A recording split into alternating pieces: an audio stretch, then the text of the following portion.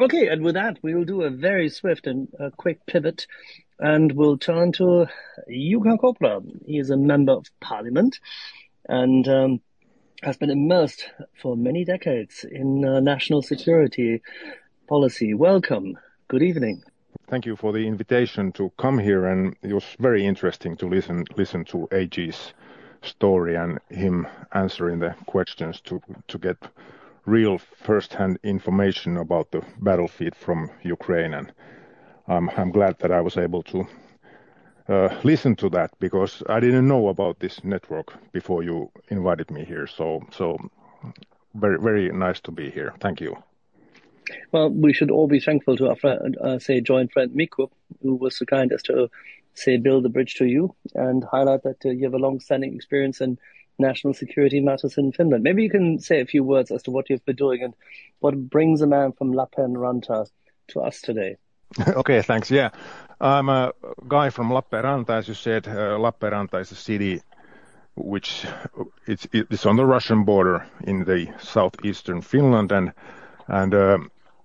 I'm 55, Master of Science in Industrial Economics, and I used to be an entrepreneur for 26 years. I sold my company this January. Alongside of being an entrepreneur, I've been in politics for uh, maybe a too long time. I was first elected in Lappeenranta City Council in 1996, and after that I've been in politics all the time, and also in the Finnish Parliament. It's my 11th year, my third parliamentary term at the moment. I'm a member of the Defense Committee in the Parliament at the moment, and on previous parliamentary terms, I used to be in the Voluntary Defense Organizations Steering Group for 8 years, last 4 years of them as the vice chair. And so I've had a good view in the way the Finnish comprehensive security is being implemented in our country during the years and especially today. I have some background in Russia. My father was an army officer, and in the end of the 1970s, so many decades ago, we lived 4 years in Moscow. It was the Soviet Union time. My father was working in the Finnish embassy as the military attaché, and as I was a teenager, preteen and teenager, and I had a chance to live 4 years over there and experience firsthand what communism does to people. And I can tell you that it's not very good. So that's the kind of guy I am. And of course, we had a very interesting spring here, also in Finland.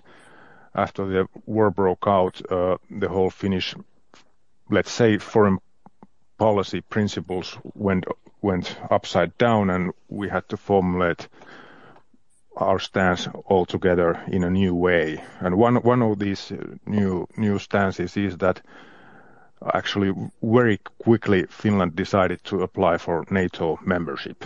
And this is kind of should I say, a miracle, because before this spring, we of course always have been discussing about this possibility, and we had a construct called a NATO option. It's a political construct, which meant that we're not applying for NATO membership at the moment, but if need be, we will apply it. And only politics can come up with something like that. Anyways, the most people in Finland, and especially definitely most parliamentarians, thought before the Russian attack on February that we don't need to apply for NATO membership in foreseeable future.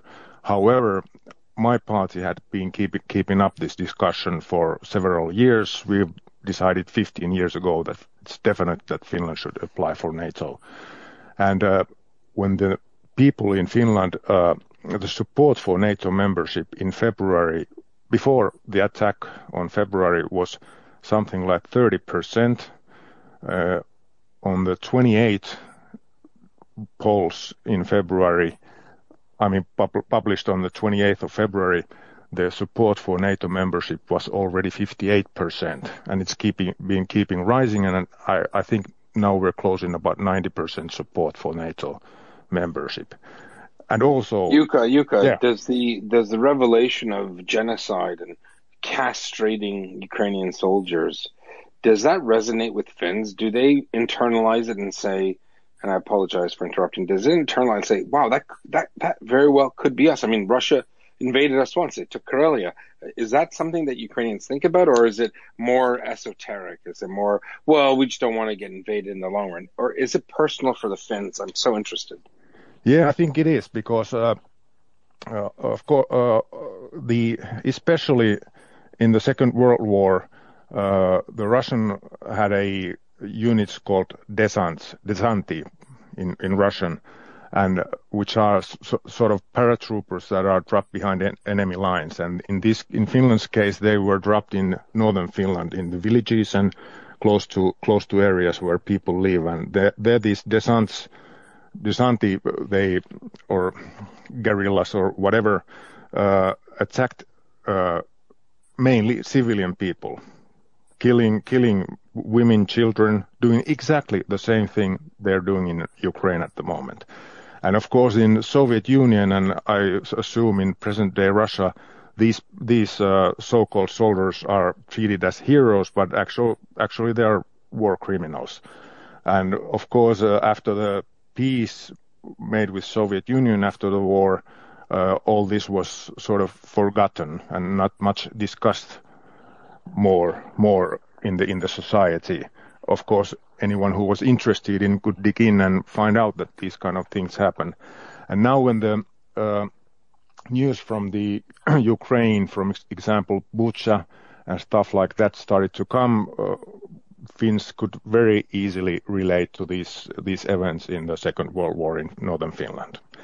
And thank you for that. Yeah, and for example, my father, he retired as a general lieutenant from the Finnish Army. He's 82 years old now, but he's very active and follows this war very closely. And when the Russians attacked, and the first discussions about how West should aid Ukraine started to emerge, he said that we should do as much as we can, as fast as we can, because the Russians will fight this war so dirty that the West simply cannot watch it. So it will go dirty. And he said, so right in February, he said that the Russian army, they always fight like that. They kill women, children, civilian lives don't matter at all. Civilian infrastructure, no value at all. Just destroy everything. When Ina was here, she said, Ukraine is fighting the second biggest army in the world. I wanted to interrupt her, but I couldn't. I wanted to interrupt her and say that they're fighting the second biggest army in the world, but the first army in the world that has no morals. The first army in the world that murdered children and babies and raped them. I mean, it's almost like, imagine if you said, create the most dystopian people in the world, and then here you are, right? Yeah, that's the impression I've got too. But of course, I have no first-hand experience from Ukraine, and in that sense, it was very nice to hear to AJ's what AJ said and other stories about from those people who have been there. And to these of course, Twitter and all the other accounts that report actual news and happenings from Ukraine are very valuable for us in Finland too. No, let's go to CJ briefly. I have a ton of questions for you, Jukka, but let's go with CJ because he just joined us. If I may, something I've been asking a lot of, we've been very lucky to have a lot of Swedish, Finnish, and Norwegian parliamentarians the last few days. So we're really happy you're here. My question is about NATO and aid for Ukraine. As we all know here in the space, you guys have really gone above and beyond to give a lot of critical aid to Ukraine, even though it's been done under secrecy. So I guess my question is, with the eventual ascension being hopefully pretty close here, do you think the amount of aid that Finland will give will be increased, the same, more public, or pretty much the same as it is now? I think that we started with first by I think, giving out stuff that we cannot use ourselves, but we knew that Ukraine can use. Of course, all that's being already given out, and now we're sending new equipment. I don't know exact details what's been sent each time. We do get reports about those, but they're not public, of course.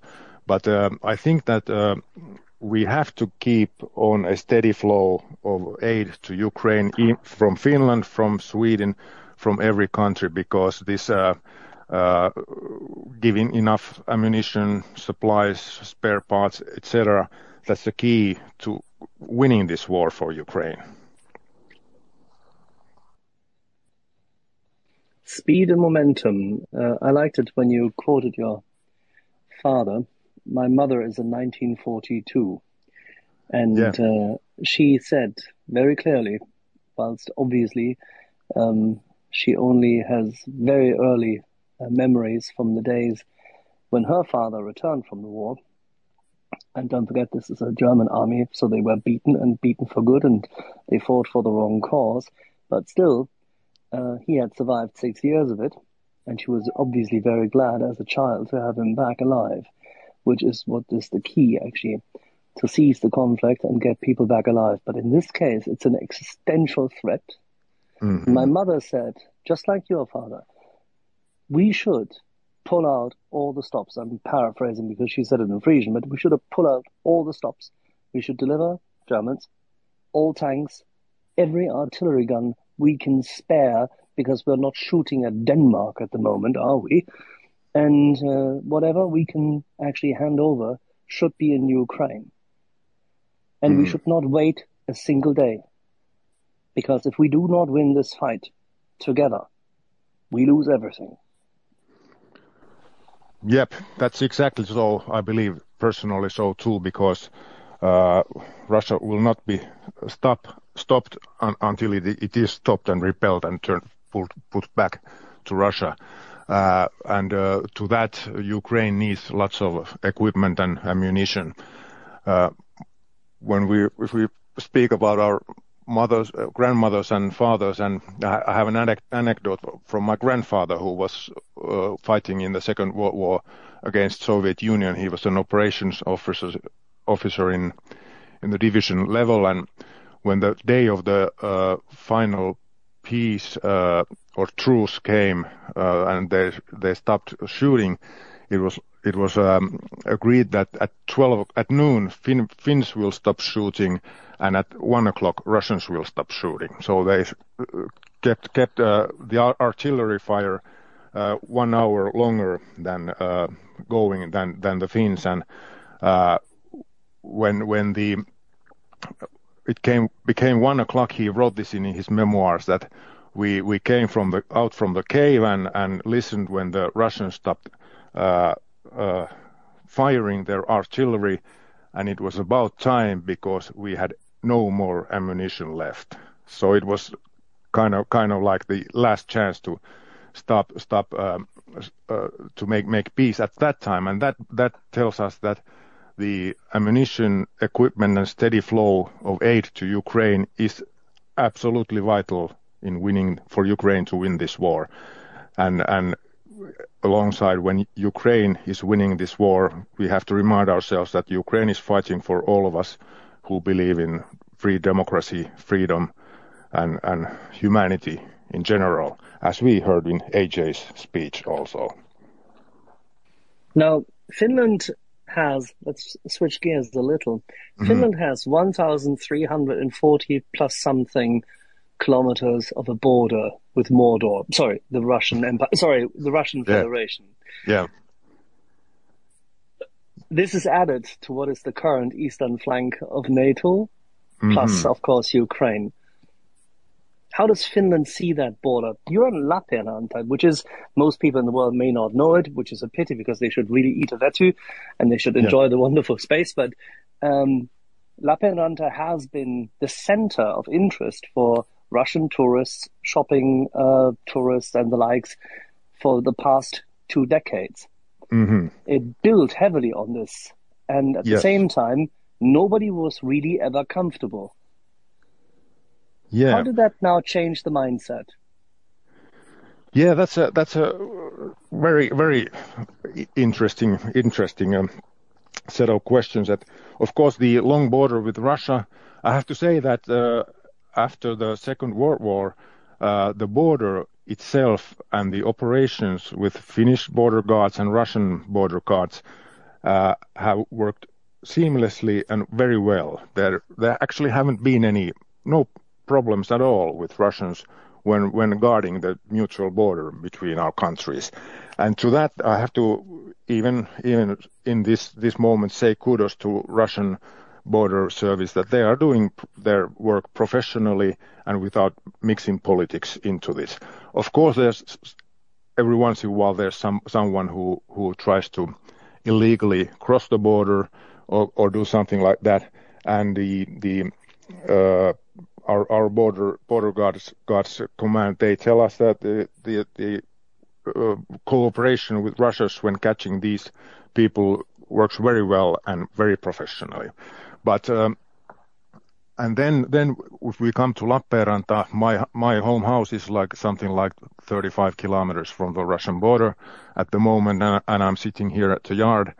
And during the last, let's say, 30 years, ever since the Soviet Union collapsed and people from Russia could travel freely to West, our town has been one of the places where they come to shop, buy things and spend vacation and stuff like that. And at one moment we're a town like a little less than 80,000 people.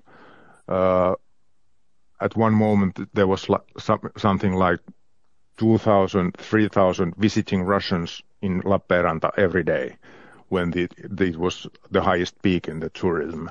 And of course this has been a major source of prosperity to some people, and people have been getting jobs and so forth, and we have lots of stores and economical activity here that we wouldn't otherwise have. But after the 2014, when Russia started the war with Ukraine and attacked Crimea and Donbas and those regions, and the EU sanctions started to dig in, this tourism has been on decline. And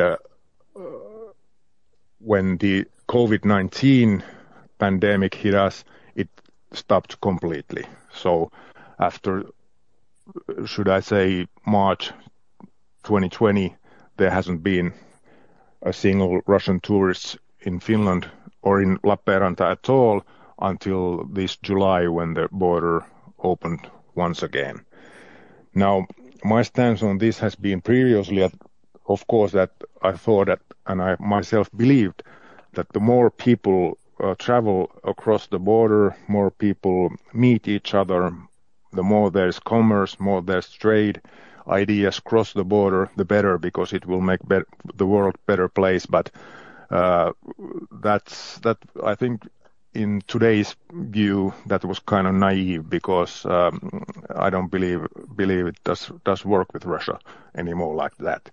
And it's sort of hard to watch at the moment, those Russians coming here buying cheese and stuff they don't have at their own country. And sitting at the marina, drinking and making comments which are slightly inappropriate. Yes, exactly, and that's why I have a strong stance that Finland should stop issuing tourist visas to Russians at this moment. Go along with Estonia, Latvia, Lithuania, who have already ruled out so. And of course, Finland should try to influence European Union to make a general rule that during the war, no Russian tourism to European Union or Schengen area is allowed. And this would be a good message to Russian people, but especially it would be a message to Russian leadership that we draw the line and we stand firmly behind it. But in locally in Lappeenranta, of course, this decline in tourism has been causing some unemployment.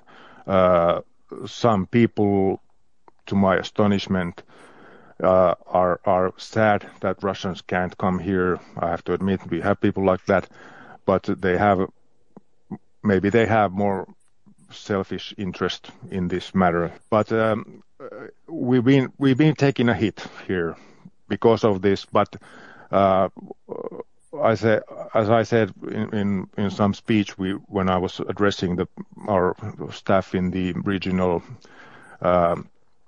office and people over there, that if we pay the price for this war, and everybody pays price for the war, and if we can pay it with money instead of human lives, let's pay it with the money. So we lose, but so be it. We will stand it, and we will be united with Ukraine, or stand with Ukraine too, and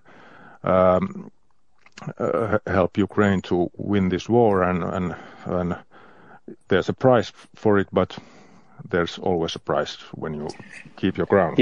You could say that freedom and dignity are priceless. Yeah.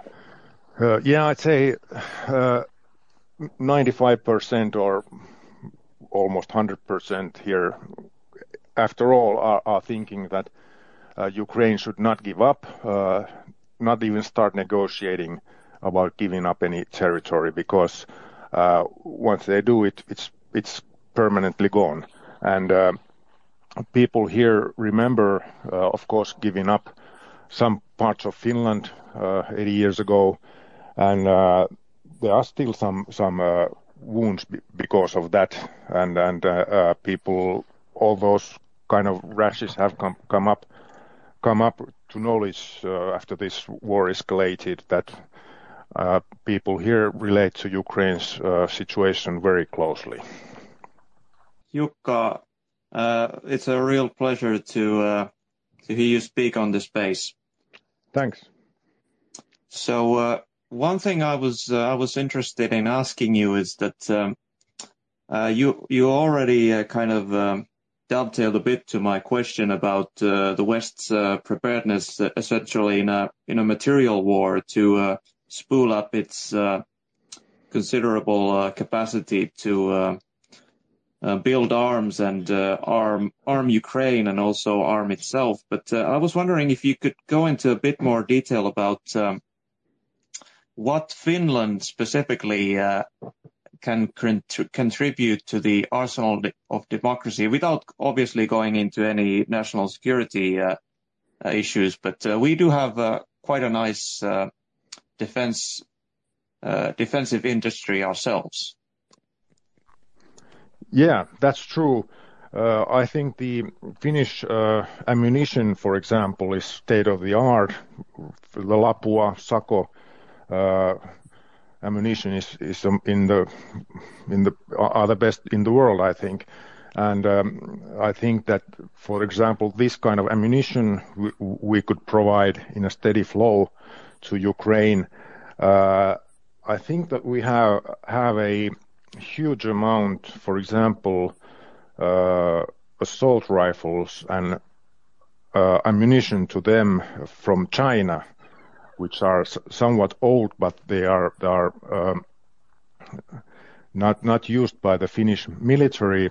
I don't know, maybe some of this has been delivered already to Ukraine, but actually we could give all of them over there, because the Finnish army has different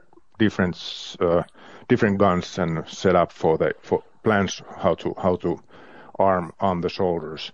And of course I think that we have a good manufacturing of the what are those armored personnel carriers, like Pasi, the Patria. Yes, Patria, those vehicles, armored vehicles that could be given to Ukraine and produced and given if there's just time to make them and deliver them. But I think those vehicles could be of great use in Ukraine at the moment. Excellent. And sorry, yeah. That's okay. No, it's a very good point, Antti and Jukka, because in the package just released by the United States, there is 50 armored vehicles which are capable to be used in proper combat to retrieve those who have been wounded and make sure that fewer wounds turn to KIA. Finland has very, very good capacity in that regard. Will we be seeing more material coming from Finland in that regard? Sorry, can you repeat the question? Finland has a lot of good, say, APCs and vehicles available which could be provided, which are very, very good for bad terrain and the likes, and even winter war. Would we be seeing more of those being brought to Ukraine? That's definitely a suggestion we should make, but of course these 8 packages are prepared in very deep secrecy, and in Defense Committee, of course, we get information about them, but we don't know. I'm not in the process, a member in the process making those packages, but this is actually something that I could raise up a question with the Defense Minister Kaikkonen, who is very, very, in a good way, preparing these packages. So I'll put this idea forward that those vehicles should be included in the future aid packages. Yeah, I was always impressed by what the Finnish armed forces were doing in their maneuvers, and that they took real good care of their soldiers. So taking care of the wounded in battle, especially when people are under indirect fire, is absolutely vital. And we've heard it now many times how important it is. I think, Antti, you had a follow-up?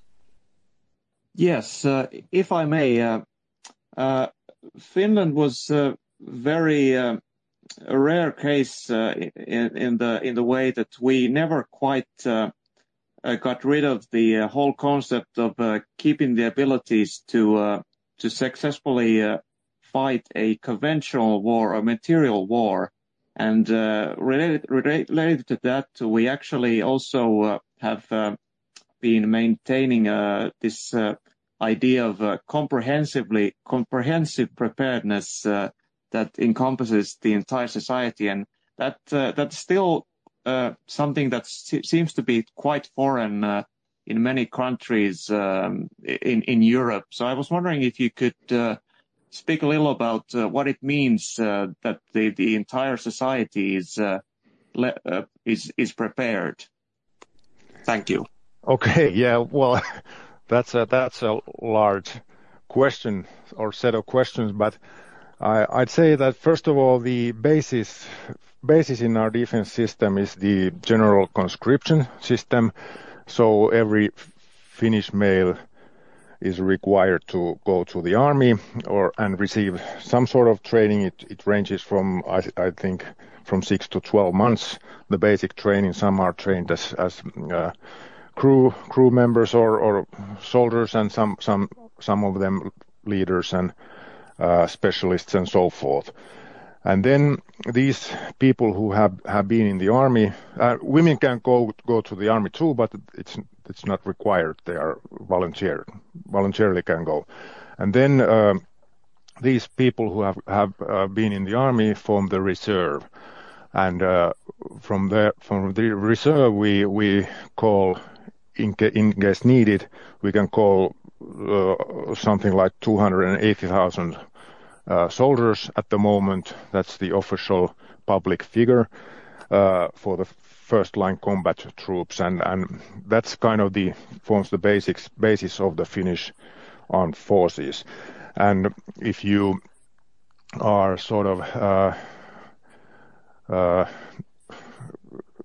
questioning the how good is the reserve system, I could tell you, for example, that last winter our reserve conscripts were in a rehearsal in Norway, and they were in the maneuvers, they were fighting against U.S. Special Forces unit, and they wiped out the U.S. Special Forces unit completely in that war game in the field. So our people are very capable, even if I say so myself.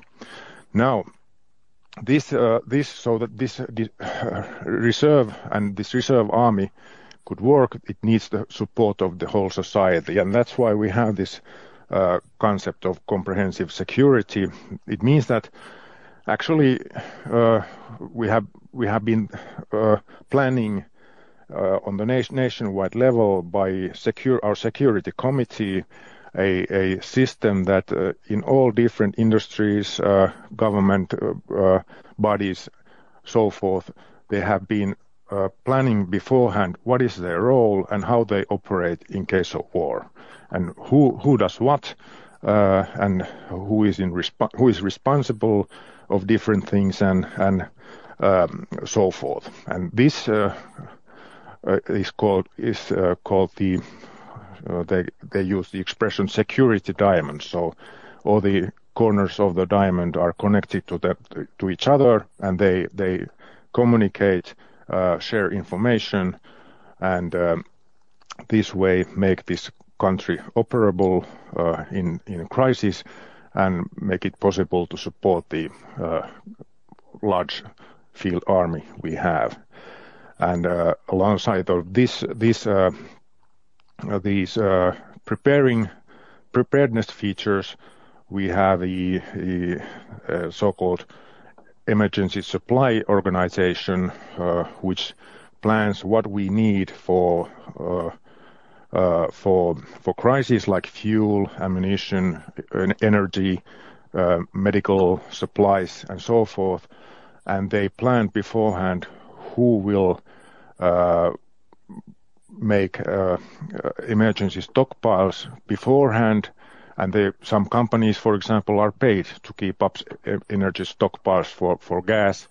Medical companies are required to have a emergency stockpile of medication, and so forth. And all this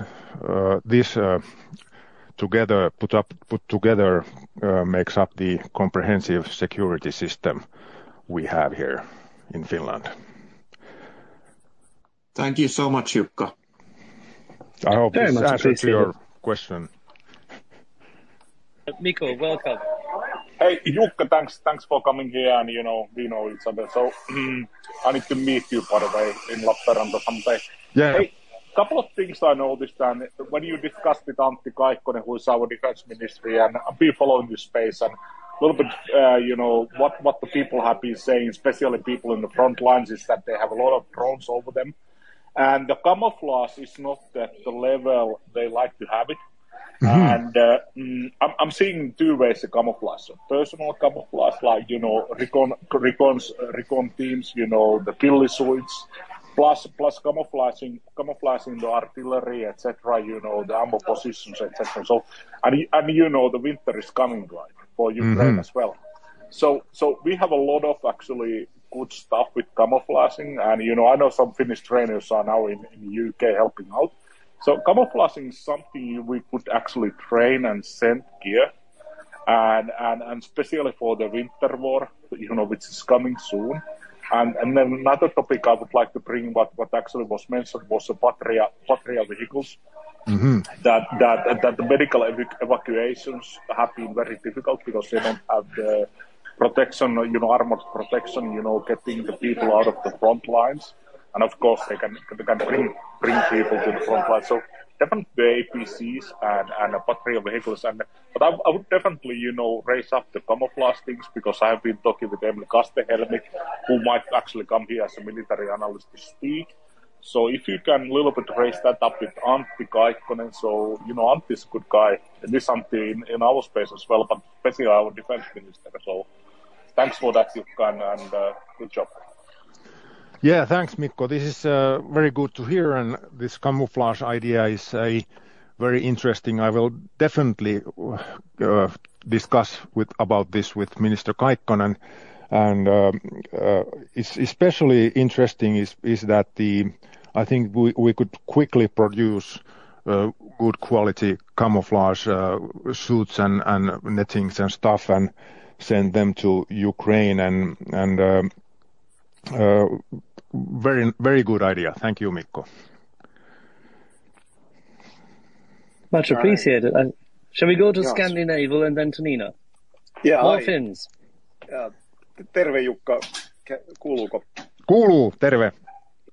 Yeah, so thanks for joining the space. I much appreciate you being here. I actually have kind of two questions and try to probe how surprised were you with these two things. The first thing, which may not be so surprising, but once the pooch hit the fan, so to say, and we as a country decided to apply for NATO membership, I was to a degree not completely surprised, but somewhat surprised by the fact that all political parties, despite the few uninformed or silly voices, it was very unanimous also in the political and in the parliament. And were you at all surprised by that it was so swift and taking time to turn heads, took a millisecond? And the second question, and again, if this is national security matters, you don't need to answer. But the other thing, which I've been a little bit surprised, is the fact that our borders have been so quiet. But I also know at the same time that in Finland, the real thing, or has the borders and our airspace truly been as quiet as it seems to have been? Thanks. Okay. Yes, well, I had to write this down. Yes. First of all, the NATO process in the parliament. I thought that, okay, this is mission impossible, or let's see what happens. How will we get enough support? And I was wondering, we were discussing in our party group that what is the reasonable level of support this NATO membership could get, and how much would we need for it to succeed, and how should we drive this forward? So pretty soon that when we ourselves decided that we will try to influence our colleagues in the parliament in this matter, and the parliament decided to start making a new report about this is the parliamentary way to orientate itself into a new situation. It became to me very clear, very quickly, very clear. Actually, I'd say I knew in March that Finland is going to apply for NATO membership, because I discussed with my colleagues, very many of them, not all 200, but close to that. I personally talked to them and made a picture for myself about the situation. And I came to the conclusion that most people are just afraid or full of disinformation about NATO, that they are opposing it because of that. And when we got the actual discussion in the society about NATO membership and what it really means going on, it was easy for people to start turning their heads. And of course, the atrocities that Russia committed in the Ukraine helped to speed up this process. So I had to say that Mr. Putin and Russian army were the best NATO salesmen in this case, because their actions were good to show Finnish parliamentarians what could happen if you're alone and under attack from Russia. And of course, for politicians who have previously said no to something, to suddenly start saying yes, it's a difficult process. So we just needed to get people time and space, give people time and space to turn up their minds. And some people, or one way to change their mind was that nobody did it personally. Some did, but from 200 parliamentarians, 188 voted for NATO membership, and that's a historically unanimous vote in Finnish Parliament. There are not many cases that in actual difficult situations we have been so unanimous. And then I personally spent some time discussing with some let's leave the names out of here, but let's say very, very long time left parliamentarians. I discussed with one of those, for example, in start of March, and we had a so deep discussion that even at that moment that person was still against for NATO. I knew myself that, okay, this guy is really thinking about this, and when he finds out all the facts, he's going to change his mind. So I'll just let the time pass and let the process flow, and he will make a new decision by himself, and he actually did. And many established, especially left side parliamentarians who have been very pro-Soviet Union back in the old days and pro-Russia voted for NATO membership, and that's sort of a miracle, and I think that's a good sign that those people, in the end of the day, think of Finland more than anything else and wanted to serve their country in a proper way. And one reason why the opposition for NATO membership has been so deep in Finland was Russian misinformation, because almost all those arguments that were used against NATO membership were not true. Like, Finnish conscripts have to be sent then to some Far East to fight U.S. wars. That's complete bullshit, but many even parliamentarians believed in that. And actually, I was in a TV interview with one of those who said, one left-wing parliamentarian said this in TV. And that's kind of sort of sad situation that the opposition for NATO has been based on lies for decades in Finland. But anyway, that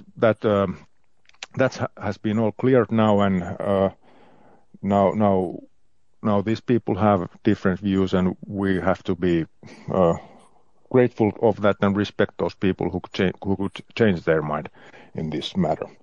Okay, then the border situation. As I said, the border is very stable, peaceful and quietful, and we have to say that the Russian border service, FSB's border wing, does its job very professionally and nonchalantly, and there's no fuss and no problems, or have been.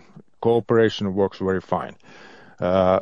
They want to live too in future, right? Yeah, I believe so. And what increases the quietness in the border is that as we have seen in the public news also, that many Russian troops that have been based on the other side of the Finnish border are now in Ukraine, and many never come back from there.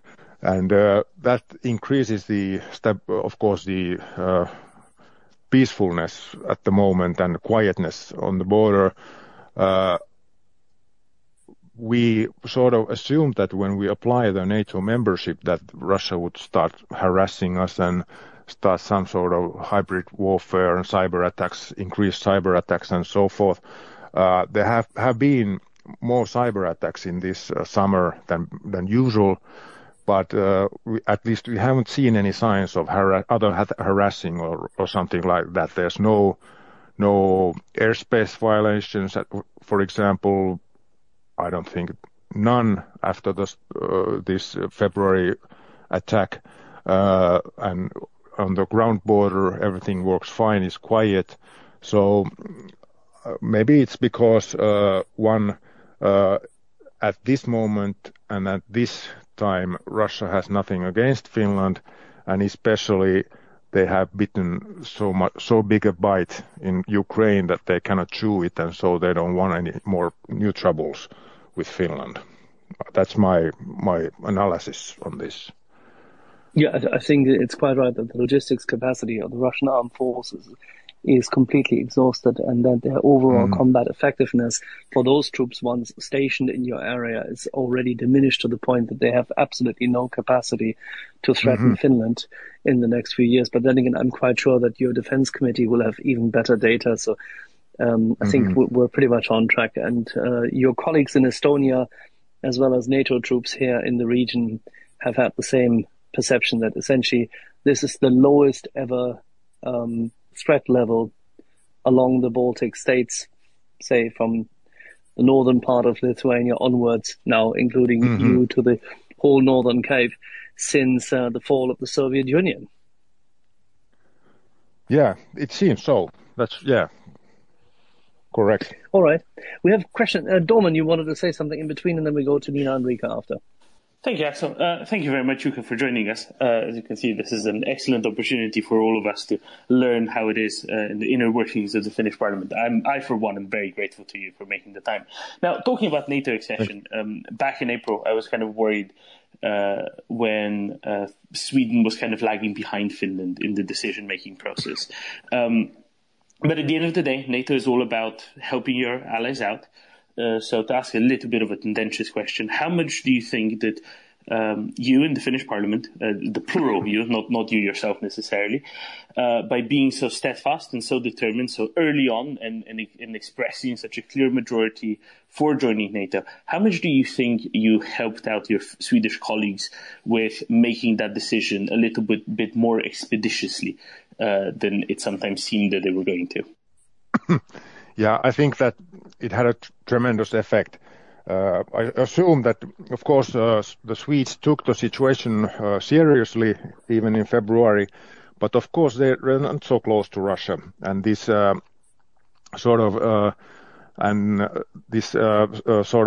situation, maybe it took a little bit more time to sink in the Swedish society. And I believe that even in Sweden it went so that the Swedish people would started wanting to join NATO before the politicians did. And when the polls started saying that the people want to discuss about joining NATO, then the vote turned in Swedish parliament and government. I also wondered what happened, because this change also seemed to happen almost overnight, and it was a time close to those days that many Finnish leaders, for example, Prime Minister Sanna Marin and others, visited Sweden, and I believe our President Niinistö also was in Sweden, and shortly after that they started talking seriously about joining NATO, and the change happened in a very short period of time. Maybe history will one day reveal us what actually happened, but I'd say that maybe it's because it took a little longer to sink in what's happening and how horrible this is. The war Russia has started and is waging in Ukraine, and that it has consequences in whole Western world, and that the whole security situation in Europe, especially Gulf of Finland, Sweden, Northern Europe, Scandinavia, has changed permanently. And all I can say, I believe that it just took them a little bit more time to realize what we realized immediately in the morning of the 24th of February when they had attacked, that, okay, this is a huge game changer, what's going on. If I may add one question to this, yeah. Very briefly, because what the best thing Finland and Sweden could do from a Ukrainian perspective was to join NATO, because it of course increases the overall pressure and therefore the posture of free Western societies towards Russia. Yeah. And with that in mind, that support being so vocal, so clear, so determined, and so overwhelming in both nations, despite the fact that all this political conundrum, the Finlandization, the neutrality of Sweden, the everlasting one, of course, all of that being swept away by the clear evidence and clarity of the genocide. This, of course, helps Ukraine in one regard. The other thing is that there's significant appreciation of the capacity of both nations, Sweden and Finland, their weapon systems industry, to supply and not be constrained by politics, which is the interesting thing, because the other nations who have bigger weapon systems manufacturing capacity do not supply at this point in time as much. Yes, the Brits do. They are the second largest one in the world. But the other parts, like France, Germany, Italy, are far from supportive as much as they should be. Now, we have seen that the Finnish weapons system suppliers in your stocks are very good, as we understand, in mortars. They are good in artillery shells. You even have 152s. You have 155s. You have pretty much everything our friends need. Yes, you need to defend Finland, but as we both agreed a few minutes ago, there's highly likely not so much of an attack coming. Do you think that Finland will be able to provide more mortar, more artillery shells, and more support in that regard also to our friends? And what do you think of our Swedish friends with their very specific capability? Well, I surely hope that we can help, and we produce those artillery shells in Finland, so we need to crank up the production, and actually I think we have done so. So I hope that we can provide ammunition in the future too. I also have wondered a lot, actually, why Germany and France have this attitude that they're kind of hesitant to help Ukraine, and I surely hope that they could get some improvements in this, because it would be a tremendous help, and actually it could change the course of war if they would start providing in full the more capabilities for Ukraine, because they have so huge stockpiles and reserves over there that it would actually maybe change the course of war immediately if German tanks and ammunition weapon systems started arriving in the battlefield. But maybe there are historical reasons or whatever, but I'm very much wondering why this has not happened already, because I think that they should realize in France and Italy and Germany that Ukraine really is fighting for all of us now. Which begs the question, I mean, if there's any historical consequence or any logic you can derive from what we've experienced in history, Germany could, for the first time since 1914, stand on the right side of history if it were to do the right thing now. And I don't think that anybody could care less, other than, of course, the Russians, if they were to see Leopard 2s coming towards them. I think it would actually be a testament to freedom, and that Germany has grown up to support freedom and defend freedom where it is under attack, if it were to do so. Yep, exactly like this. But I don't know what kind of ties there are with Germans and, for example, Germans and Russia. And of course, they have been very dependent and actually are still of Russian energy. And all these things are tied together. And but I still wonder why this dependence on Russian energy would lead to such not loyalty, but uneagerness to help Ukraine. And especially what I'm mostly wondering is that some people in Central Europe are saying that they should not, the West should stop providing arms to Ukraine completely, so that the war would end faster. That would be a disaster and very horrible scenario if this happened. Of course, fully agreed, 100%. We had questions from Nina, who had her hand up before. Sorry, Domen. Yes, please. Thank you so much, Axel. I just want to jump in real quick, since we're talking about the security architecture in Europe, in Germany and France, and their relative lack of action or slowness to act in view of the Russian invasion of Ukraine. There was a lot of talk in recent months, especially months prior to, say, March and April, about a common European army, a change of treaties, a common European command structure for all EU armed forces. how has the German and French kind of slowness to act here changed things in your mind, as well as perhaps other Finnish parliamentary groups? And I'm particularly asking this because at the end of the conference for the future of Europe in early to mid-May, there was a publication, there was a non-paper signed by 13 countries, all of the Nordic, Baltic countries among them, but also countries like Poland, Czech Republic, and Romania, saying that all of these countries are not interested in treaty change, indicating they're not also interested in anything to do with a common European army. Now, I know your party is not in government, but how has this additionally affected your views, perhaps, on a future common European army? Well, yeah, I think it's not very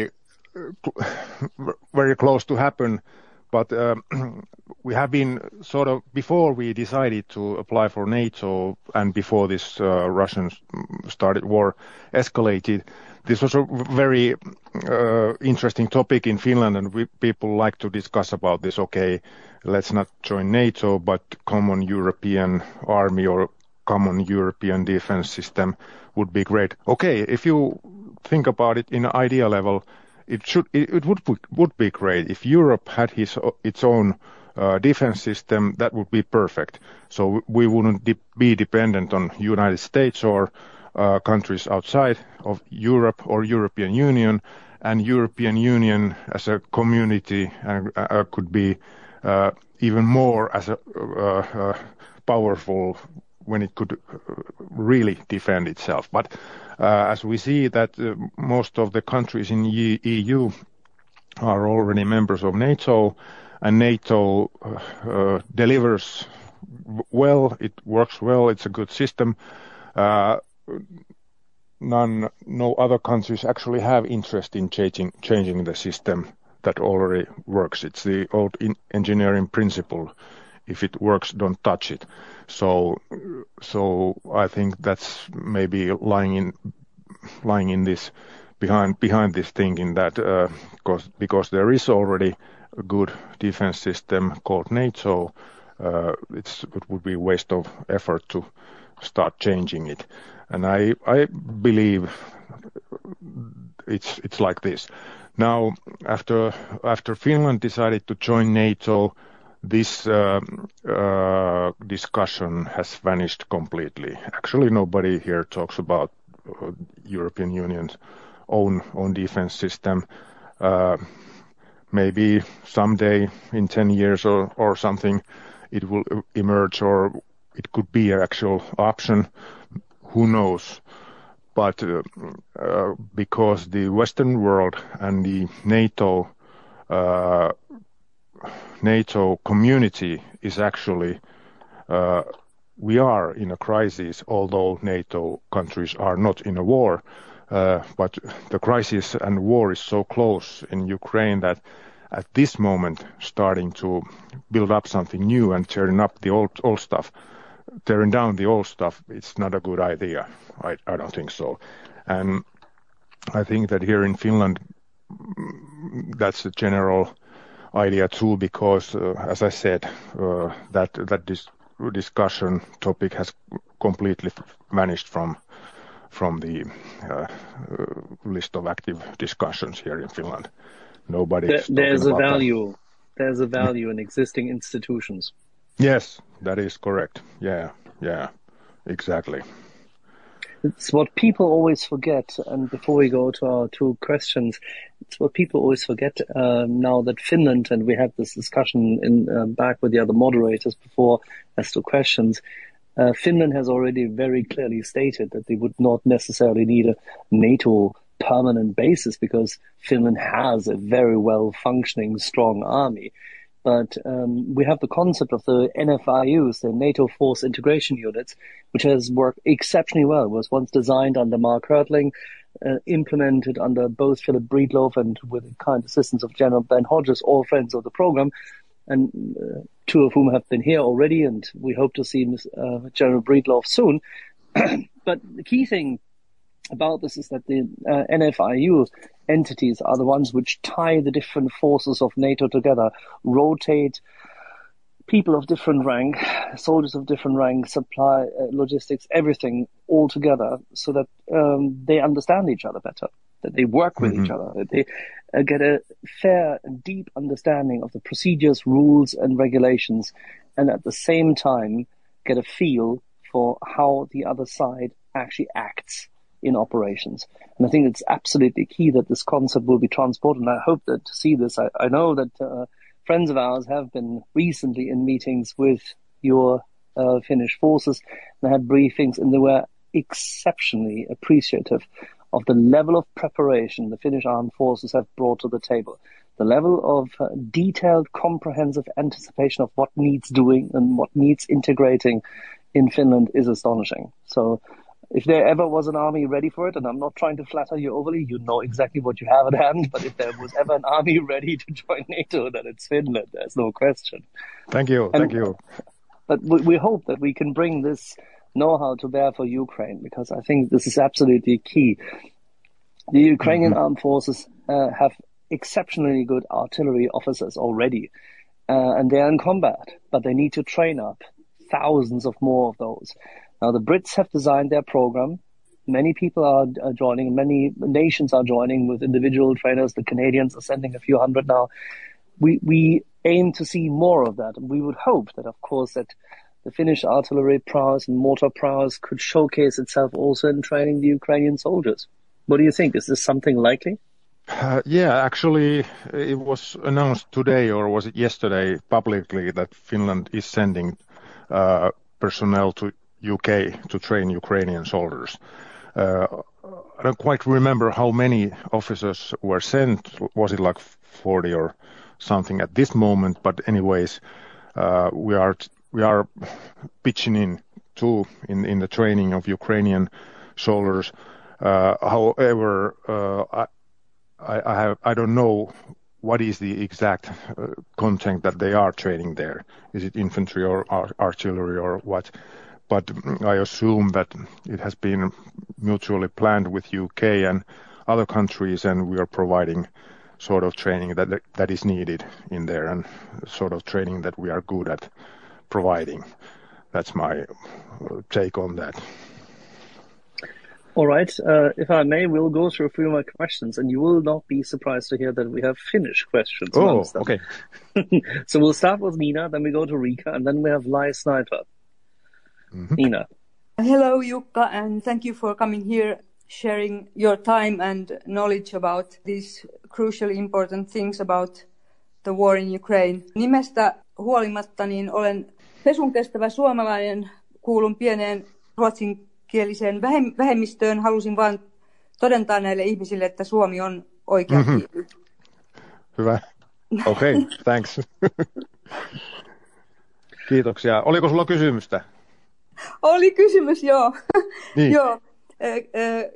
Kiitos kun huomautit. Panin vahingossa mikrofonin kiinni. I have a question. In your introduction, you told that you had spent some of the years when you were a teenager in Moscow with your family. And as a teenager, I could think that you must have been at school then in Moscow. Is that right? Yes, I was, and we had a Finnish school in the embassy. You had a Finnish school. Okay, yeah. I was thinking that. Okay, so that's different matter then. But did you get Russian teenager friends, or did you see that the mentality already in the 1990s, as I understood you were there at that time, did you see like there were differences in how they were thinking about the world in general? Thank you.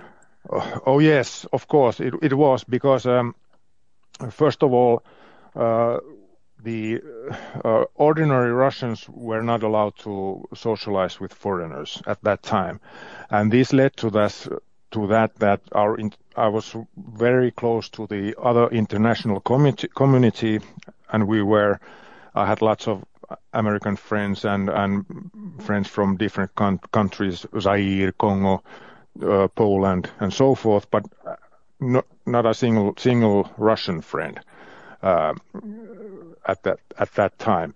Of course, we studied Russian language in the school, and at that time Moscow was very a very safe city. So as a kids, we could walk and move around the city very freely. I traveled to school from my home. It was 5 kilometers. I traveled with metro alone, or took a bus alone, or took a bike alone when I went to school and came back, and also with my buddies, mainly Finnish buddies, we sort of had some adventures around Moscow. We just went around town and seeing sights and seeing stuff and stuff like that, a lot actually. And I was 9 years old when I went there, 13 when we came back. I was, should I say, very active child. I read a lot, and especially actually I read newspapers too, and Finnish newspapers. And one thing was what was sort of eye-opening for me was that when I read Finnish newspapers that told something about Soviet Union and how everything is fine and the yearly harvest is so great and so forth, and then I look out the window in Moscow and I see people forming a line in the butchery shop. So I could sort of conclude that, okay, the stories and the reality don't meet each other. And even a 10-year-old boy could understand that this system that they have here in Russia and Soviet Union, this doesn't work. It's not good for people. Most of all, stores were empty. If you looked inside a meat store, most of the shelves were empty.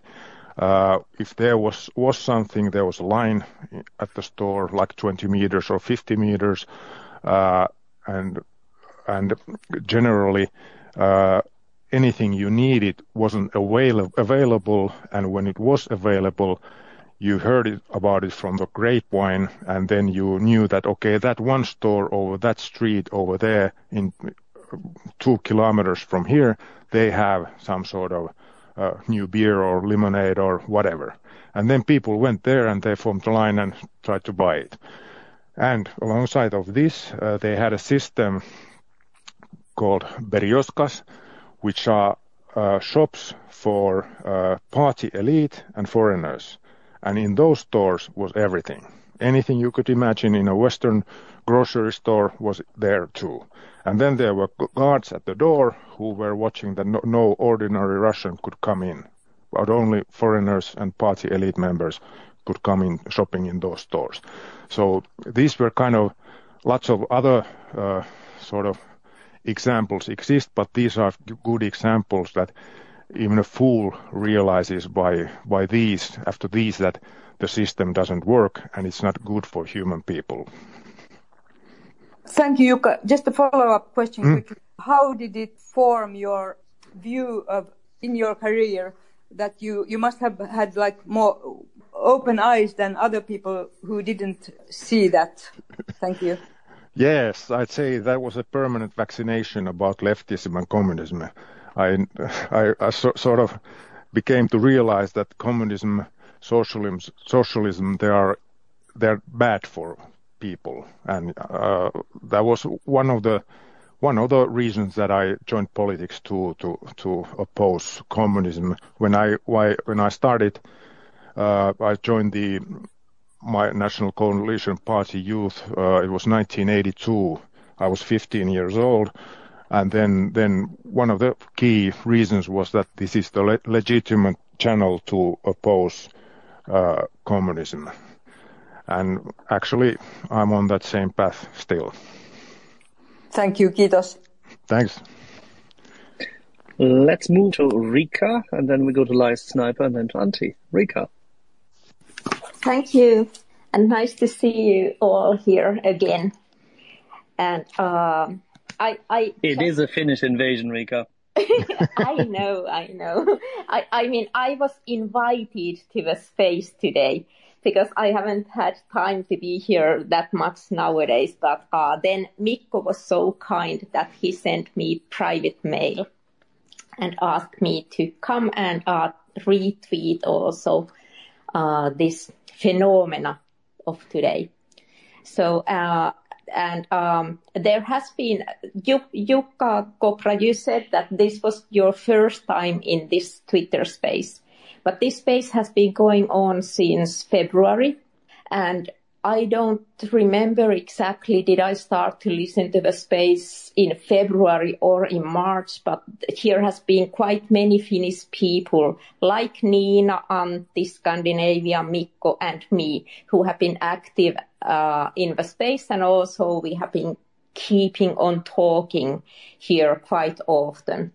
And I wanted to thank you, Jukka Kopra, for talking in this space for the first time. And I hope that you really enjoyed what you hear and what you have been discussing. And from what I would like to also say that, as you were saying, that your party has been very active in this NATO membership. So I am from the Green Party.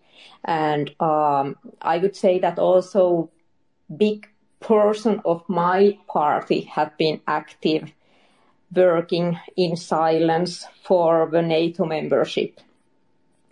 And for example, me, so I have my background in fine art, economics, and in economic geography, making oil and gas country analysis for the former Soviet Union area. Mm-hmm. So this is quite of a combination, and it also allows me to understand pretty well what are the motivations for Russia to start this war. And yes, so the Greens or some associations under the Greens, so we went to, or I actually took them to NATO headquarters in 2018 to meet people there, because exactly as you said, so if people do not understand or there has been some kind of a misinformation inside the political parties about what, for example, NATO is, so then they don't have the real picture what it could be also for us Finns. And in some way I would like to think that small trip what the Greens, for example, did in 2018 to Brussels, so it kind of placed the seed also for this membership application, which happened very quickly this year. And what I would like to say also is that if you could invite Finnish members of parliament to this space to talk and to listen and to chat, to see what people around the world are saying now. And I mean, here are very many Americans and Canadians, British people, but for example, my Twitter followers nowadays are totally global. They start from Asian countries and they go to Africa, also to South America and of course Northern America. So this is a great space to create networks and have private chats with people who really know what they are talking about. And also Finnish members of parliament should use this space. Thank you. Thank you, Riikka, for the kind words. First of all, I have to say, so it is you that is behind the reasonable approach that Greens had towards these NATO questions. Thank you. I can't say so, but I am one of those. Yes, good. Well, that's very nice to hear. The Greens had very, very reasonable and patriotic view on this matter very quickly. So I'm glad that there are reasonable people over there. And this channel or room or MRIA report we are at, it's new to me, but very interesting, and I'm definitely going to be hanging out here more now. I'm glad to spread the word in the parliament, and I'll try to arrange other speakers here too, because we're all on a good cause. And maybe we can that way keep up the spirit and start spread also the knowledge and information here in Finland and Finnish Parliament too. But this is very, very. I think this is very valuable media you have been running, and what is going on, as I understood, non-stop all the time. Yes, and it's amazing, I would say, because people work here as volunteers, and Axel and Domen and very many others. So they seem to work like 24/7 here.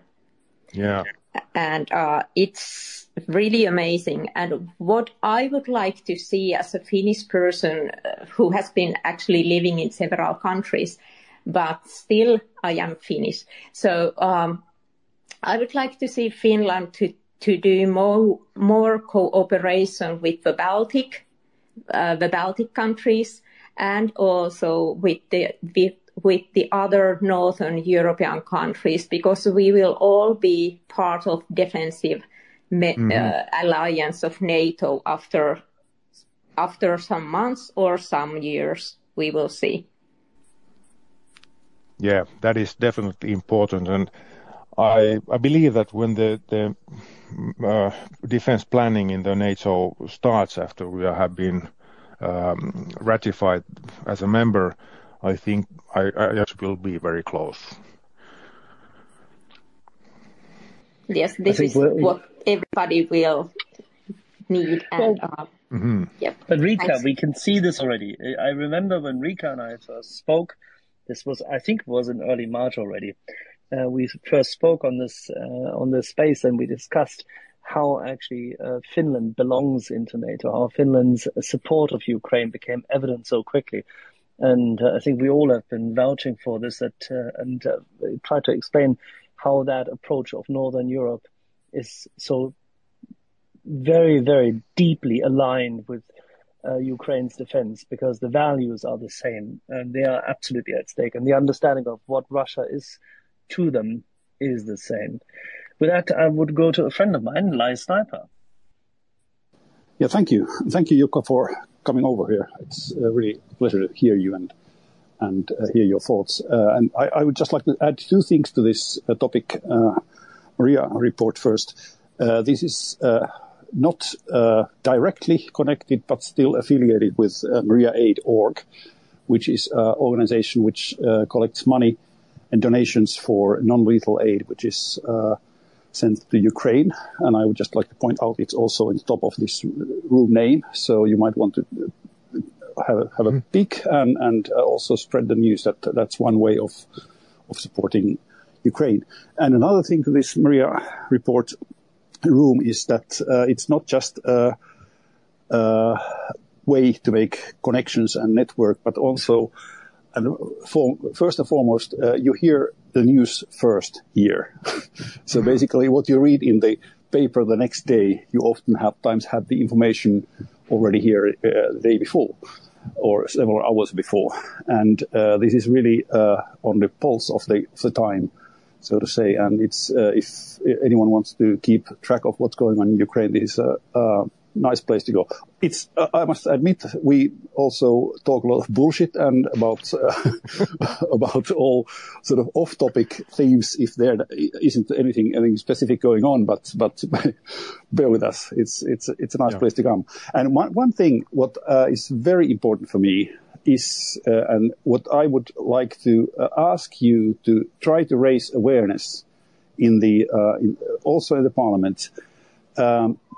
Is the question of the deported Ukrainians, because according to the Russian data, 3 million Ukrainians have been taken to Russia, and more than 300,000 of those are children. And that's a topic which is discussed awfully seldom in the press. And I think, well, of course, it's more media sexy when some bridge goes boom. But and there are tens of thousands like casualties on both sides, and but still there are 3 million Ukrainians who have been deported and have been tortured on the way and have been forced to give up their Ukrainian passports and forced to take Russian citizenship and so on. They're just, it's a huge, the magnitude of this atrocity is just unimaginable. And these 3 million people should not be forgotten, because many of them, or some of them, might have been going to Russia voluntarily, like evacuated. But the strong suspicion is there that most of them are not voluntarily in Russia and would like to come back and to get in contact with their relatives in the West.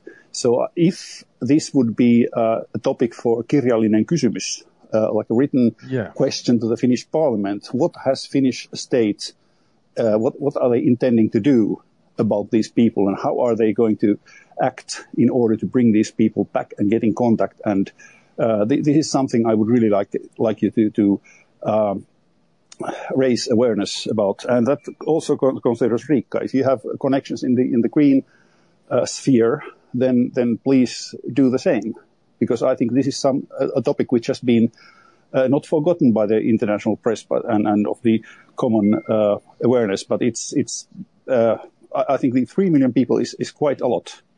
And I think they should be somehow taken care of, and they should be helped, definitely. Thank you very much. Yeah, excellent point and very good idea. And actually, now when I'm thinking the discussion about this is very rare, and it's kind of sort of astonishing because the deportation of people, especially children, is a form of genocide, and actually it's a war crime. And this is magnitude: 3 million people and hundreds of thousands of children. It's an industrial level of war crime already, and it's horrible. And definitely, it was a good idea. Thanks for the tip. I will prepare a written question about this, and let's see what the government can say about this, and how could we raise more awareness about this. Thank you very much. And if you have some connections in the press or something, when you raise the question in the parliament, then perhaps you might give a hint to the press as well, so that it will get some coverage. Okay, thank you very much. Yeah, that is very much appreciated. We have questions from John Stewart, then Antti, then Ryan. Jukka, I hope that you are as patient as it seems to be, because your attention to the space has given many people first pause, and then now they're all coming out of the woodwork. So, okay. John. Thank you for visiting us, Jukka. It's fun. It's greatly appreciated, and we have people from all over the world listening. I'm in Brighton in England at the moment.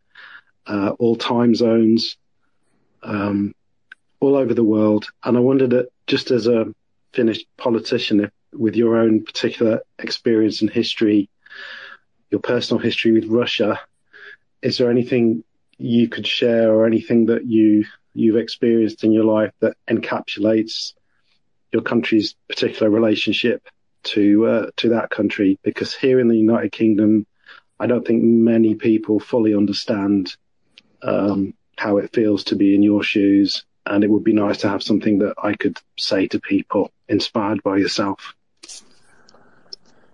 Well, yeah, of course, back in the time before this escalation or war, Finland had to be very careful with Russia, because we lost the Second World War to them, and the terms of the peace treaty were very strict, and it had some limitation to our defense capability and other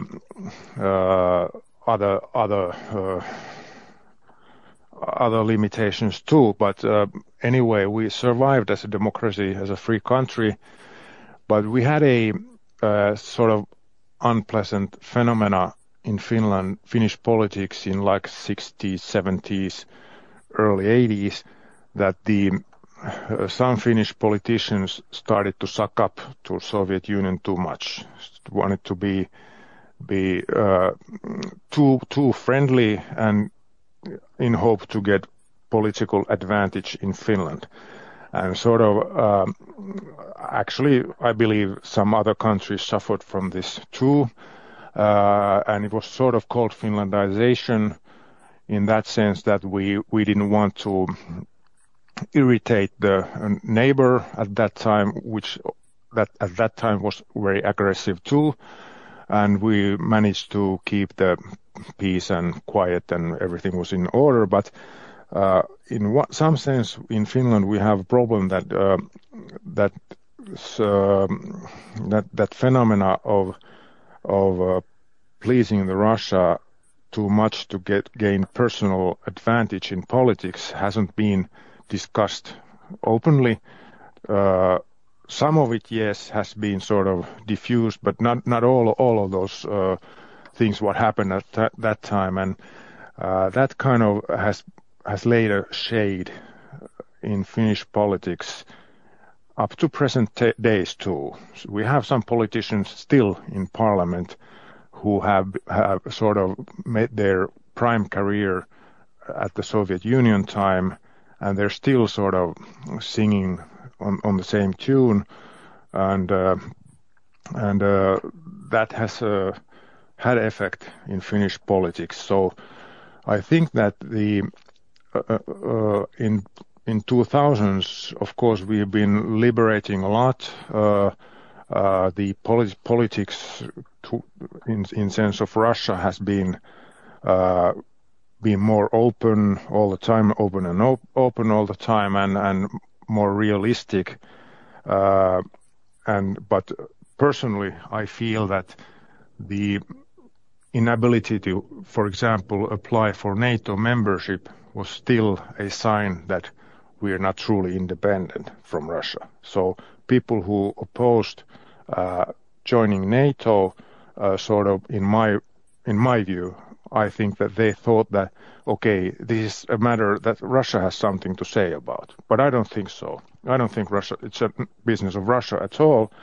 And actually, when Finland applied for NATO membership, I think personally that at that time we became truly independent country because we're joining the Western value system. We show clearly to the world that we want to be on the side of democracy, openness, on the side of humanity, and it's our business to decide whose side we are on and what we do. And I believe that this personally, I think that way, but I believe that many other people think like that too. And when few years go forward, this spring will be seen in Finland and in history books as a sort of very big change in Finnish self-esteem and politics too.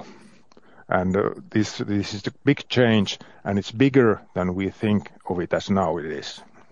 Thank you. And thank you for having the courage to use the strong words to describe this situation that you did earlier. Not all politicians, certainly in my country, have done that yet. I really appreciate that. And thank you for speaking the way you did. And please come back to the space when you're available. Thank you. Thank you. There's a never-ending line of questions. Let's go to, and you wouldn't believe, but we have more Finns coming. Esko and then Antti. Yes, hello. So it's Esko here. Somewhat leftist guy, but also a paratrooper or airborne ranger by military training or whatever it's called in English. Chairman of the Eco-Modernist Society of Finland, which actually means that I've been worried about Europe's reliance on Russian energy for a very long time. But my main question is that what would be the best way of a regular Finnish person to support Ukraine in your opinion? What should we do, the regular citizens, if and as we want to support Ukraine and ensure victory for Ukraine? Well,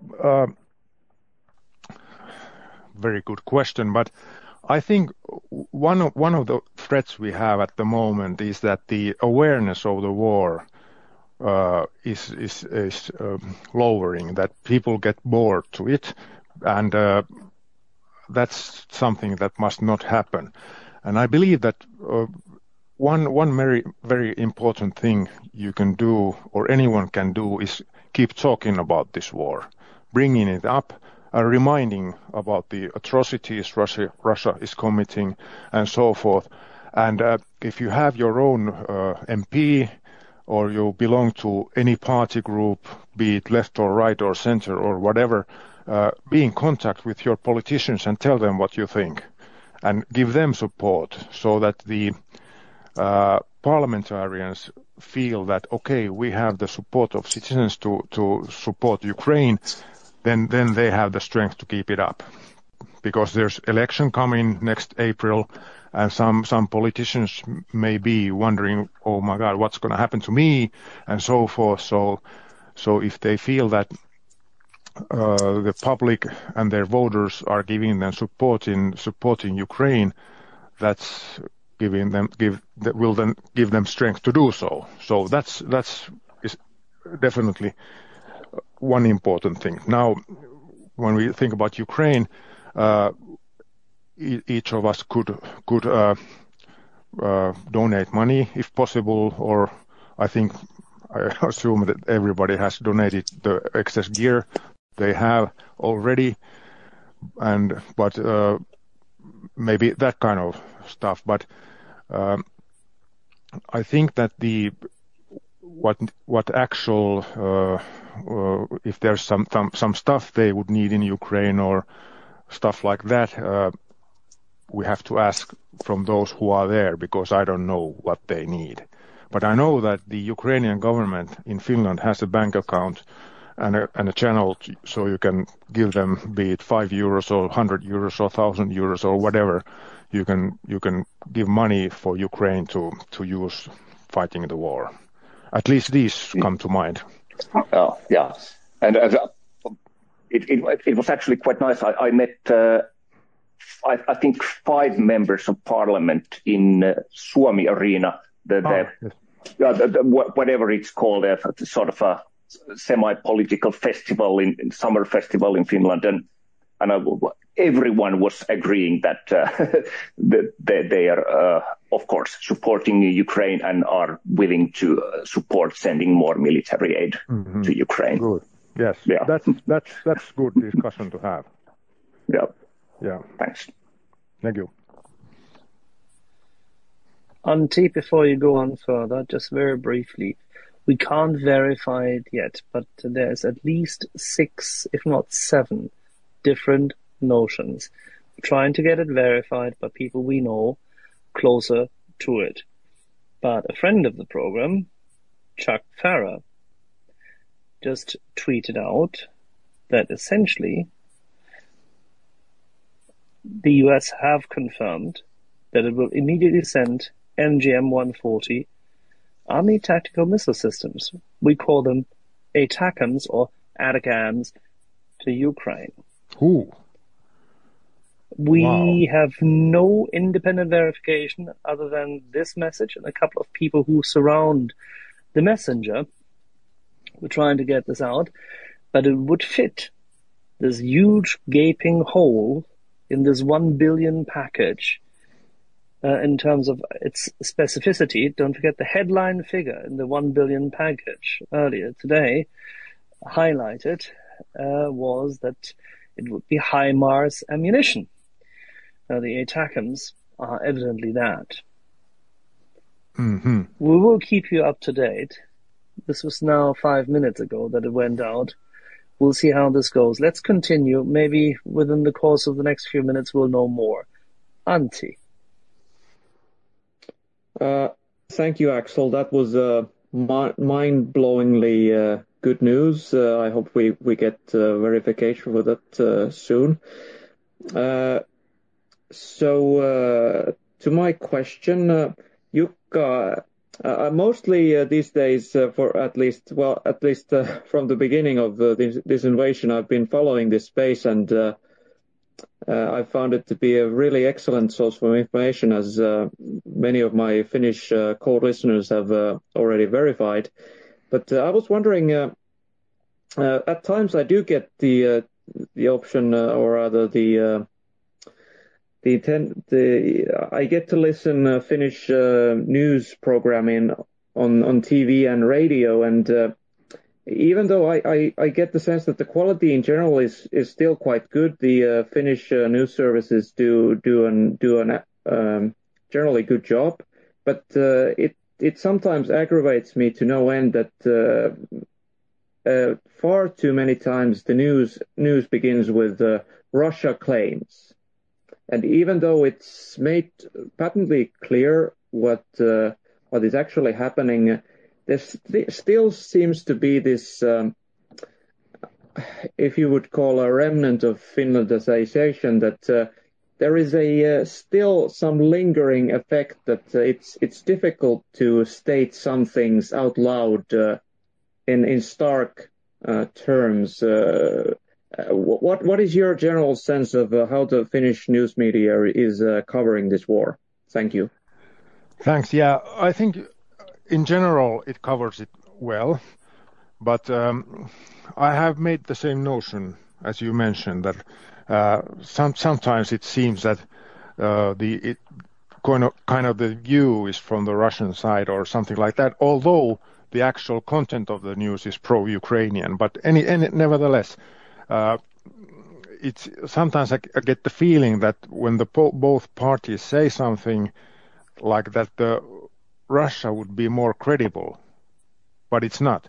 But I think that maybe it's because some journalists or news reporters have their whatever personal background, personal reasons, or they just are like that. They cannot see the picture in full and understand that what's going on, and that produces results like this. But I'd say that in general the news are neutral and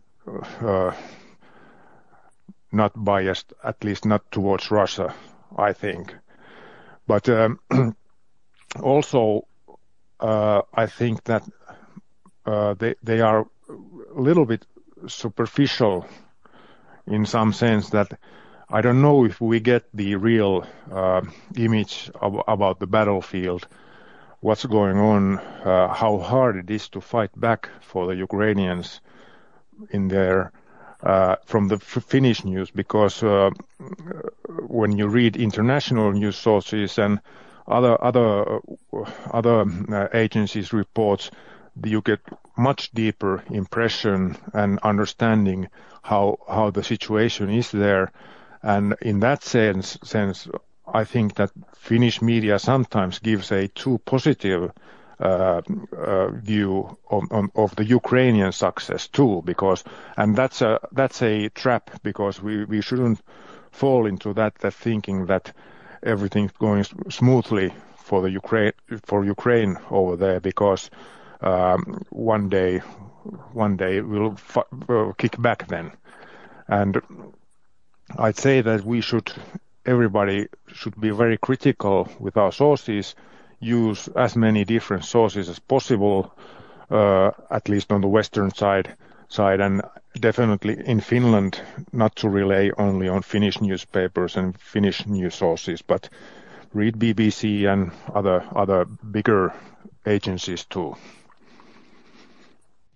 Thank you. Thank you, Jukka. Let's go to Nina. Thank you, Domen. About the Finnish media and media in general in the world, I have seen the same thing as you have talked now and as Antti raised also. And I have been really worried about the Finnish media, especially Helsingin Sanomat, who are referring to sources like Interfax and TASS, and even Reuters have been spreading disinformation.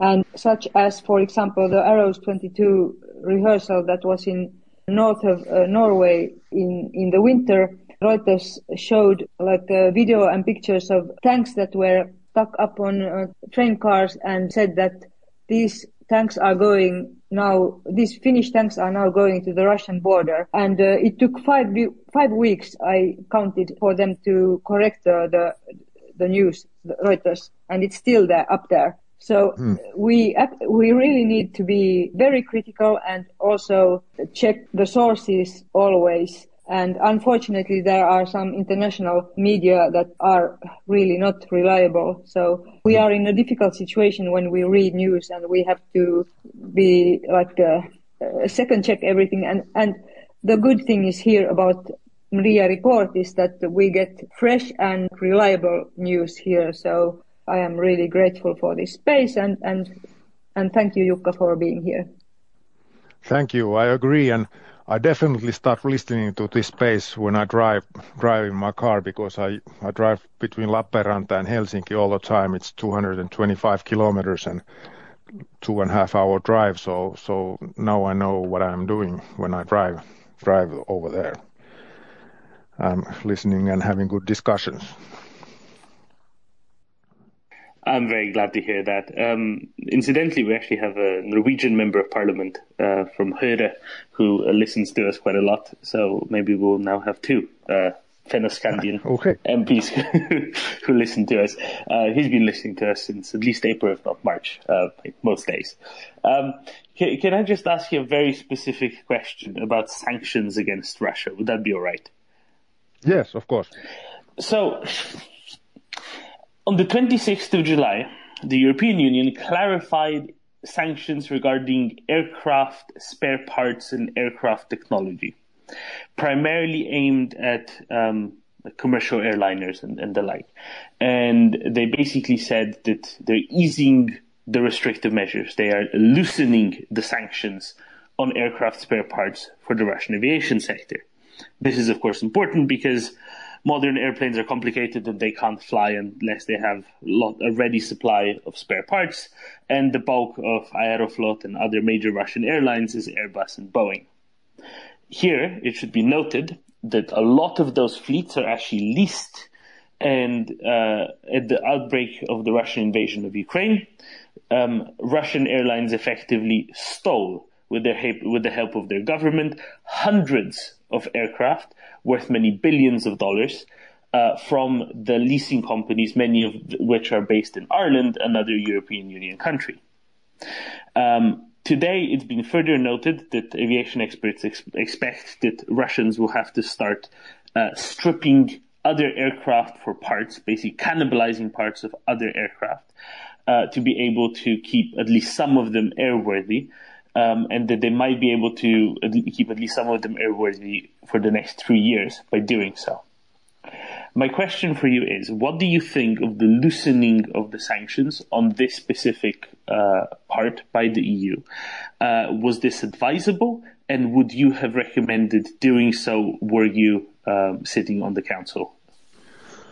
Yeah, thanks for the information. Actually, I didn't know about this at all. This sounds not good. I definitely would not loosen the sanctions at all because, we all know why. Instead, we should perhaps increase and develop more sanctions. I don't know what's behind this. Is the Russian industry or are the Russian diplomats so good at lobbying EU that they start to make cracks in our sanctions policy? But this definitely sounds like a crack in our otherwise unanimous and united posture, but not a good development. And if someone had asked me, I wouldn't have approved this loosening up. I thought you'd say as much. I thought it was a bit of a easy softball question for you. It's just a thing that I'm personally quite frustrated with, and I thought why not mention it to you just so that you're also aware of this. Yeah. There's another question here that's from actually a European, but not an EU colleague of ours, because he's from Switzerland. And Switzerland, like Finland, for now, is not a NATO member. But he's very curious about what you think about the Turkish dealings and what internal discussions there are in Finland with regards to maybe convincing Erdogan, or what convincing Erdogan might need to let Finland into NATO. Yeah, the behavior of Turkey was a surprise for us because, as you have noticed, or anyone who follows the activities of Finnish government leadership, president and ministers. Jukka? I suspect you might have gotten a call. That's how it sounded like, yeah? Jukka, welcome back. We suspect you probably got a phone call. Yeah, I'm back, I think. Yeah, I don't know, my other headset, it ran out of battery, I think. So... Oh. That's the other reason for muting. It's okay, Jukka. Yes. We know this. Doman and I are constantly running out of battery on either the headsets or the phones. Yeah. But I don't have much power in this one either, but let's see how long this will last. So, but I forgot, what was the question? Turkey. What's your thoughts about Turkey and keeping Finland out? Yeah, the Turkey was a surprise because all the Finnish ministers and government leadership traveled through all the NATO countries during the spring, and they were sort of investigating for the support of Finnish application, and Turkey in every regard and every time told that they do not oppose, they welcome Finland to NATO. And in this sense, after we had voted and put in the application, Erdogan, after this, announced that this is not something he likes and he wants to negotiate and so forth, and they will not approve, and you know, and this was a surprise for us. Okay, they solved the situation. Now there's the final ratification from the Turkish parliament, but we all know that it's actually the President Erdogan who will make the decision. And I don't know what are the topics on the table at this moment or will be at that time that Turkey will approve the Finnish NATO membership. But I assume that definitely they want to bargain something at that time, and maybe they have serious security concerns, and we have to listen to them and find the solutions. Anyway, we will be in the same alliance. But in general, I think that my opinion is that the Finnish membership in NATO is very beneficial to Turkey because we are a security provider, not a consumer, and we have a strong stance here in the north, and we can in many ways do positive cooperation with Turkey too in NATO. I couldn't agree more, and there are 7 countries still to ratify, 4 of which will be probably very trivial: Czech Republic, Slovakia, Portugal, and Spain. Greece hasn't said anything yet, I don't think, and then Turkey and Hungary will probably be the last ones in. I know you know this, I'm just explaining this for the audience. The other 23 have already ratified. The last 2 in were the US, Italy, and one before that, France, which ratified them all early last week. We have one more question for you from one of our regular Portuguese contributors. Oh, sorry, Jukka, please. Yeah. Oh, I thought you had something else to add there before you go to Spring. Oh, right. We're one of our most regular Portuguese contributors, Spring. Hi, Jukka. It's a pleasure to listen to you. I have been delighting listening to you. I already asked Nina if we can import you to Portugal because your clarity of thoughts, and it's amazing. So we would like very much to import you to the Portuguese politics. I would like very much to ask you, what is your opinion about the visas to the Russian citizens in the EU? Thank you very much, and it's a pleasure, really. Yeah, thank you. Thanks very a lot for the kind words. I think at this moment present circumstances, we should restrict the visa policy to EU. And I have said this publicly too. Of course, we would hope that someday everybody could travel freely, and thoughts and love and ideas and etc. could travel across east and west freely. But I don't think now is the time. This is, anyways. Russia is attacking Ukraine, is waging a horrible war over there. Ukraine is a EU membership candidate. It will be a EU member country one day, and we have to show solidarity and support in this sense too. Not only the aid we are giving, but support in this sense that at this moment we should stop the tourism between Russia and EU completely. And just really quickly, bouncing off of that, Jukka, it's not just tourism, right? We've heard the stories of Finnish customs routinely having to confiscate sanctioned materials that Russian quote-unquote tourists are trying to import back into Russia from Finland after their quote-unquote tourism. Be that drones, be that other electronics, be that spare parts for cars, which is a really essential part of the sanctions working, be that anything else. So it's not just tourism, right? This is the much more important part. And has the Finnish border police had to be enhanced on the Russian-Finnish land border, especially because of that? To be able to cope with this additional pressure of having to actually check cars routinely, all of them for contraband, because for sanctioned items, because otherwise Finland is inadvertently breaking sanctions it itself imposed and signed up to, after all.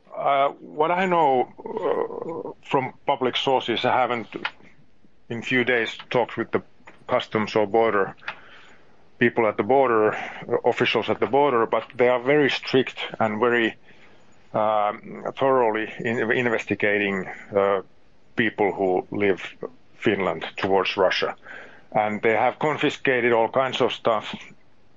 And I think they are imposing the sanctions at the border very well. And on top of this, at least, for example, many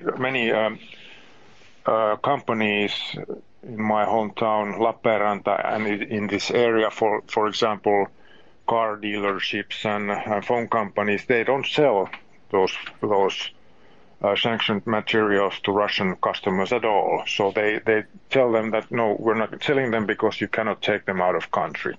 Of course, the Russians can circumvent this by using someone who's not Russian to buy this stuff for them.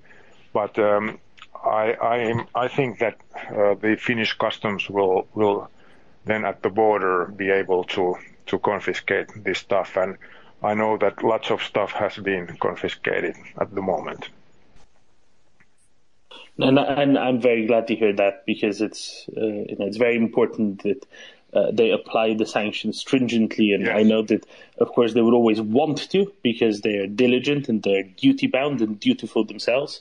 I just realized that it takes a lot more effort now than it would have previously, because it is just much more of a systemic problem now that needs to be addressed, while Russians are still in sizable numbers allowed to visit Finland on quote-unquote tourist basis. Live Sniper. Yes, coming to this visa thing, I'm not the only one who has suggested this, but would it be possible to make an extra fee for, not forbid the Russians to come over, but just an extra fee of whatever, 100 euros, which the Finnish state would then donate to help Ukraine? And this would basically make it not worthwhile coming to Finland if you just want to buy some cheap stuff. And I don't know if it would be even possible to take this kind of fee from the Finns who go and fill up their cars on the Russian side, because that's also something what I really would like to be see being limited somehow. But basically, if a fee of, let's say, well, some fee would be taken, like a visa fee, handling fee, whatever, would be taken from the Russians, then as a side effect, they might also make themselves like criminals in Russia, because by coming to Finland, they support Ukraine, because they donate 100 euros to Ukraine. Just an idea. I don't know if it is feasible.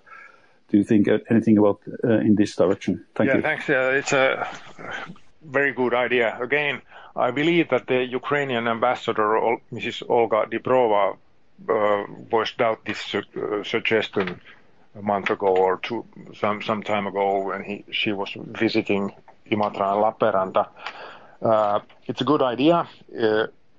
If for some reason we're not able to stop the tourism visas, this would be could be plan B. And it should be done openly, so that on the Russian side people know that, okay, they're paying money for Ukraine now when they applied for these visas. And as you said, this would produce interesting effects on the Russian side, because that would be direct support for Ukraine.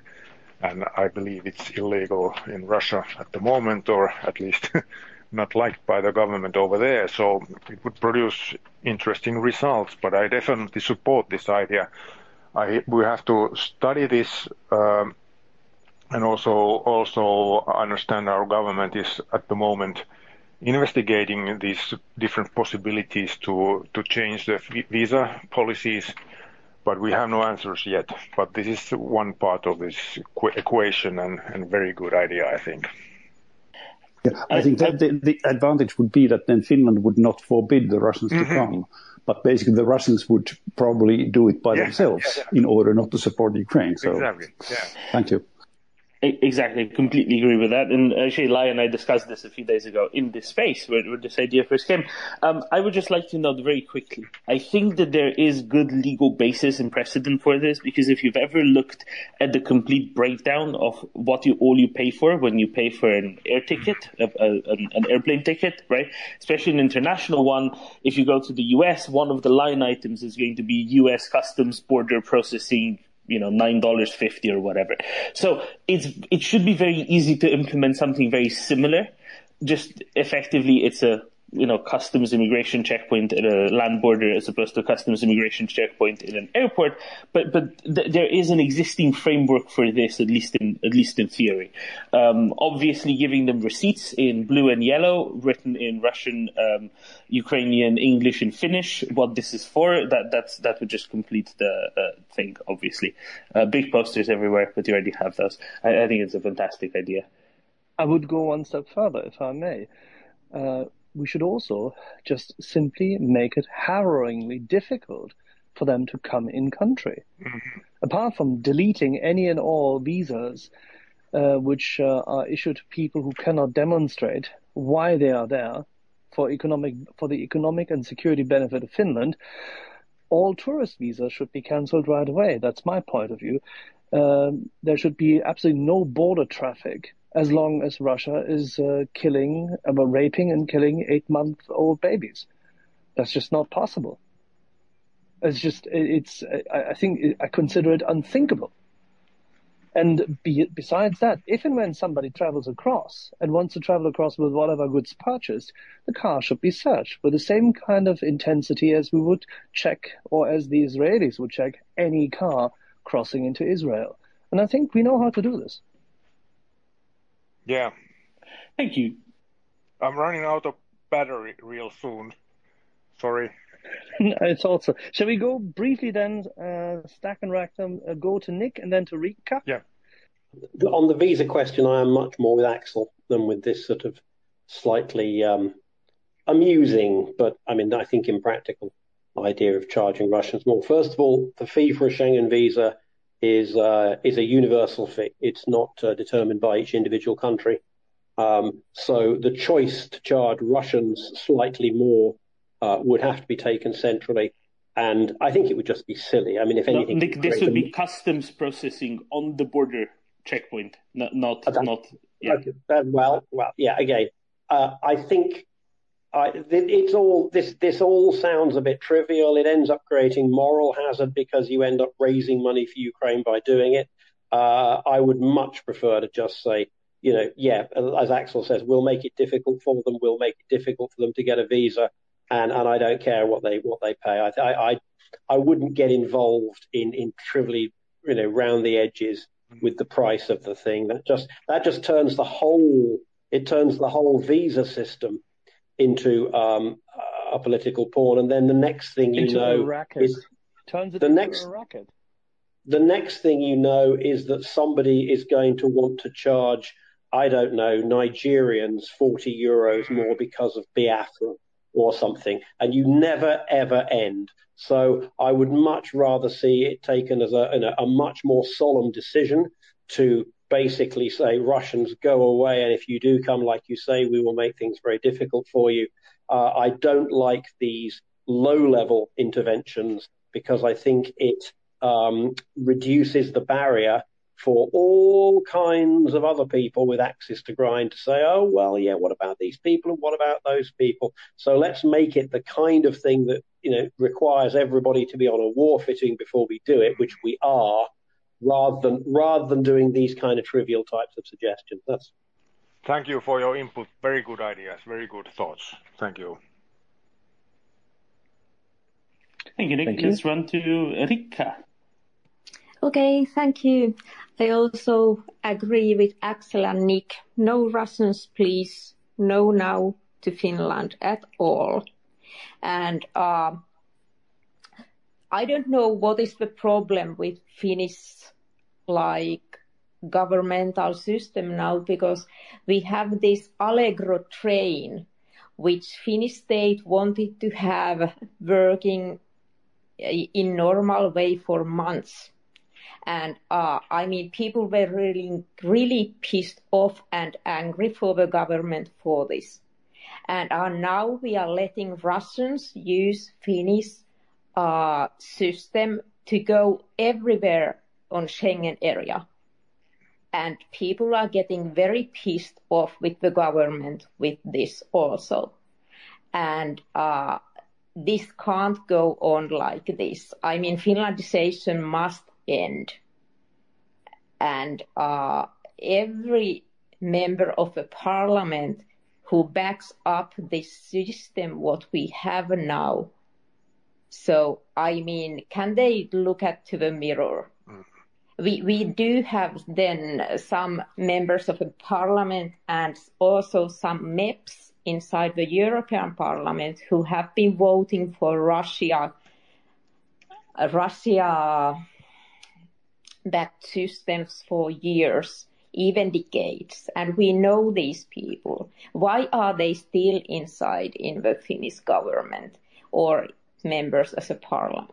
Members inside the parliament, and why are some prime ministers of us, they have been working as lobbyists for Russian programs and Russian companies for years, and everybody has been knowing about this, but no one is willing to talk publicly about these things. And we need to be more brave and more open inside the system in Finland, because we have been allowing Russians to use us for many decades already.